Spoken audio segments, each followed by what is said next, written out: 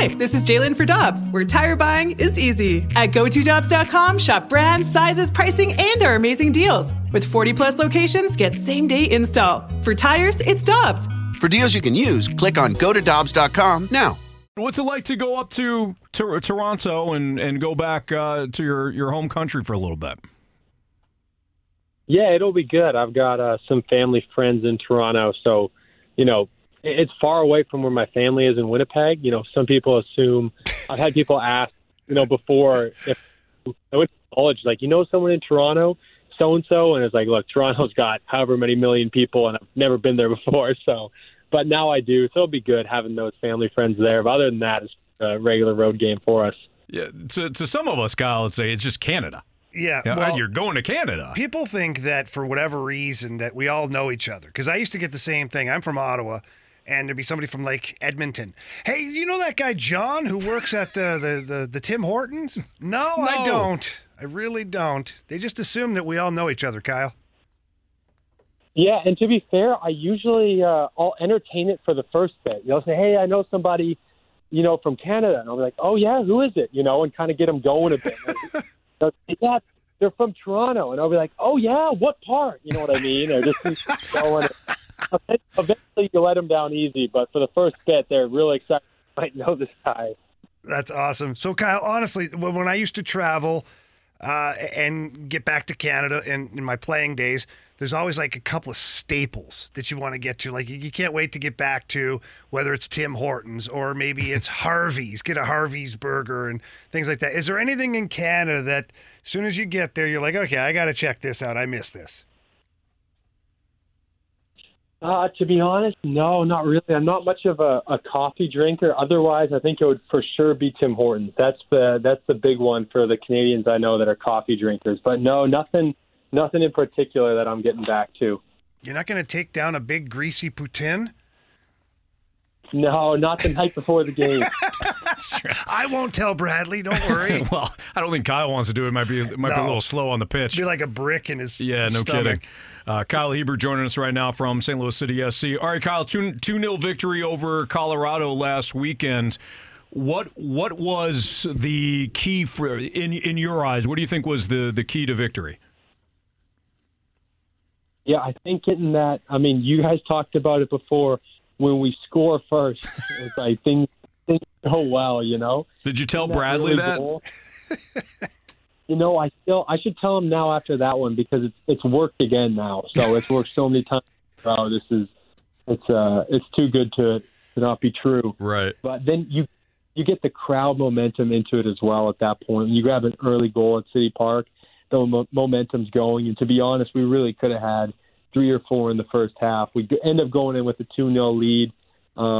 We end up keeping it through the game, which as a defender, I'll take 2-0 over 5-1 any day. But it was a big one for us, and the crowd, that energy helped us so much.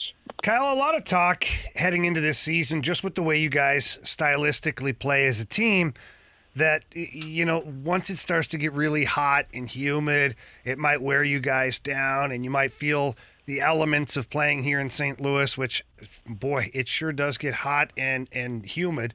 How has that been going for you guys so far? Yeah, well, to be honest, I love I don't listen to much of the noise, but I love those components where it's, it's St. Louis is especially early in the year, was the opponent is passing them the ball for goals, or it's they're just starting a little hot, and then they'll start to show as an expansion team. And now this one gets me fired up too. Now that it's hot, we'll start to slow down, and the results will stop coming. So I think that motivates me individually as a competitor. And then the other side of it too is, we are a high pressing, high energy team, but we're not one-dimensional. So we can be in more of a compact block, and we can get our breath back and recover. And so we've got a couple different, tools in our toolbox we can utilize when it gets hot like that. And, so we should be ready. And to be honest, the opponent will be feeling it too. They're running a little bit less than us, but they're still having to put in the meters as well. So I think it works both ways. Kyle, you guys you're relying a lot of your depth. When it comes to playing defense in this system, if you're preaching something to or you're helping out a young teammate or somebody that's just coming in that you guys are going to have to rely upon for big minutes coming up, what is the most important aspect about playing defense in this system for City SC? Yeah, I would say it's something we talk about, and that's going all the way with your decision making. So if I'm, deciding, hey, I'm going to release and I'm going to press this guy, if I go, half the way, I'm like, oh, I'm not going to get there.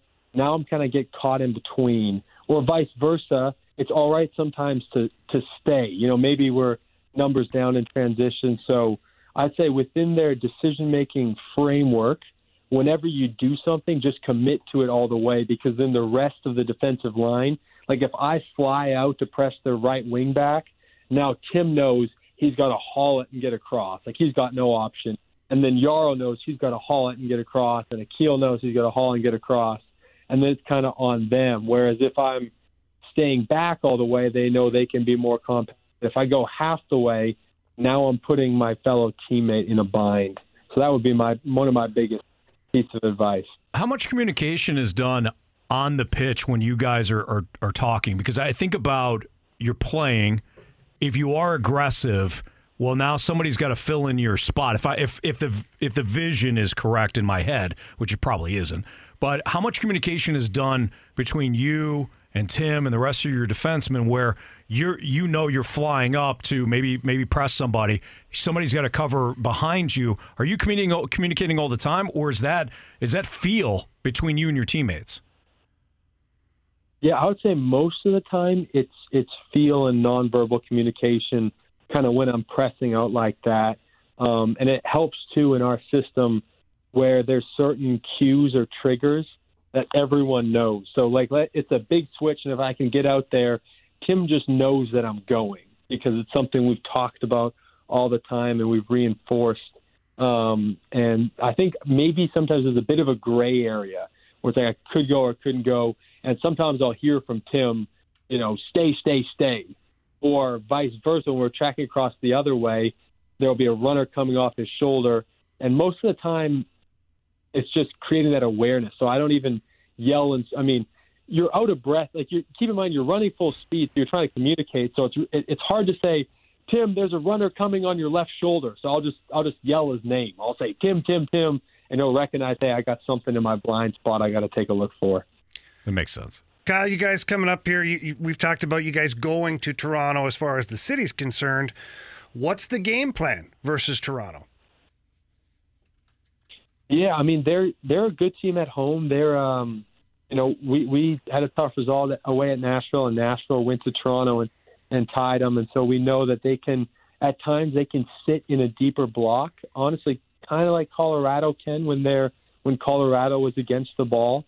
So we're expecting at times we're going to have to be able to, move the ball around in their half, and kind of break them down when they're already in a block with, that already being said, we're a very good transition team. When they're attacking, we get it. We want to go quickly, but just that was something we were working on, this week is just, and the week prior too for Colorado, it's just being good on the ball, when they are sitting back and finding the right moments to find those, split passes.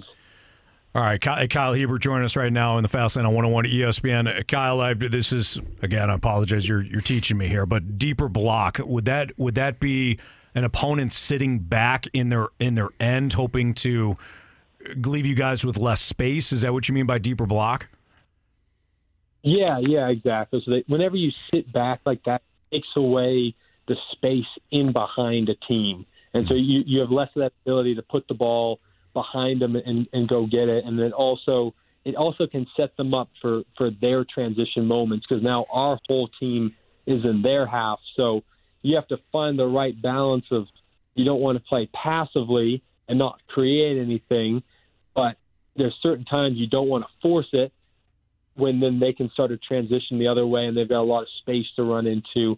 So I think just finding that balance will be really important for us. It always is important for us. There's always, situations in the game you end up, and they got 11 guys behind the ball in their half. But especially for this game, I think that'll be a big part of the game. That makes sense. Thanks for the breakdown. If I'm going to take over for Bradley Carnell at some point, I'm going to have to learn the game, but just be ready to score first every game. All right. Yeah, I think once we do that, honestly, that should be the number one thing for us.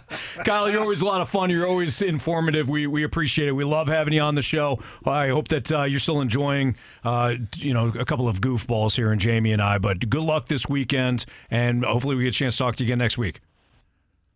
Yeah, sounds good. Thanks, Anthony. Thanks, Jamie. All right, take care. That's Have a Kyle great Hiebert trip, here bud. on 101 ESPN.